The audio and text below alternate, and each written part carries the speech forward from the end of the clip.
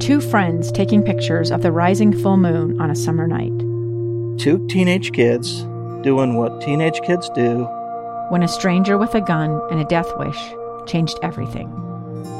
It was violent, it was senseless, and I will never understand it, I will never accept it. I'm Amy Donaldson, and unfortunately, we're all too familiar with stories about how violence shatters lives. But what we rarely see is how they are rebuilt. In a new podcast, The Letter, we relive tragedy, but only so we can hear the rest of the story. The struggle to reclaim lives, the realities of grief, and the possibilities of forgiveness. I believe in miracles. Sometimes I thought, there are no miracles.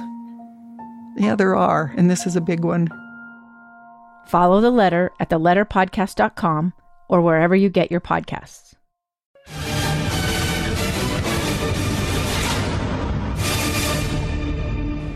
Well, the Bees and the Aviators meeting here in Game 2. Las Vegas had prevailed in the opener by a score of 5-1, but with one out of the first inning, Livan Soto wanted to change things in Game 2.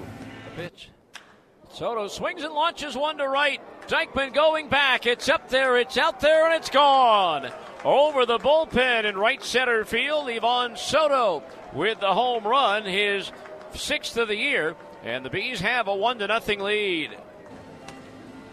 So 1-0 in favor of the Bees at that point. Then in the third inning with one out, Jared Oliva doubled down the left field line, took third on a wild pitch, bringing up Jordan Adams. The 2-2 to Adams.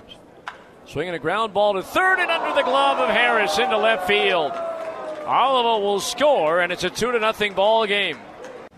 And that would be it as far as the scoring is concerned, as the Bees kept the Aviators off the board, allowing only 2 hits on the night. Bees only managed 3 hits themselves, but would hang on for the victory here in Game 2. So they get a split, and they end a 7-game losing streak.